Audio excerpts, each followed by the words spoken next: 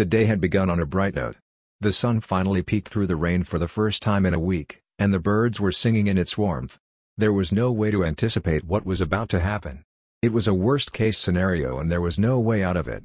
He wondered if he should disclose the truth to his friends. It would be a risky move.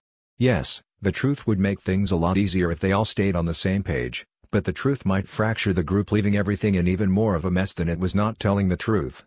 It was time to decide which way to go. She had come to the conclusion that you could tell a lot about a person by their ears. The way they stuck out and the size of the earlobes could give you wonderful insights into the person. Of course, she couldn't scientifically prove any of this, but that didn't matter to her. Before anything else, she would size up the ears of the person she was talking to.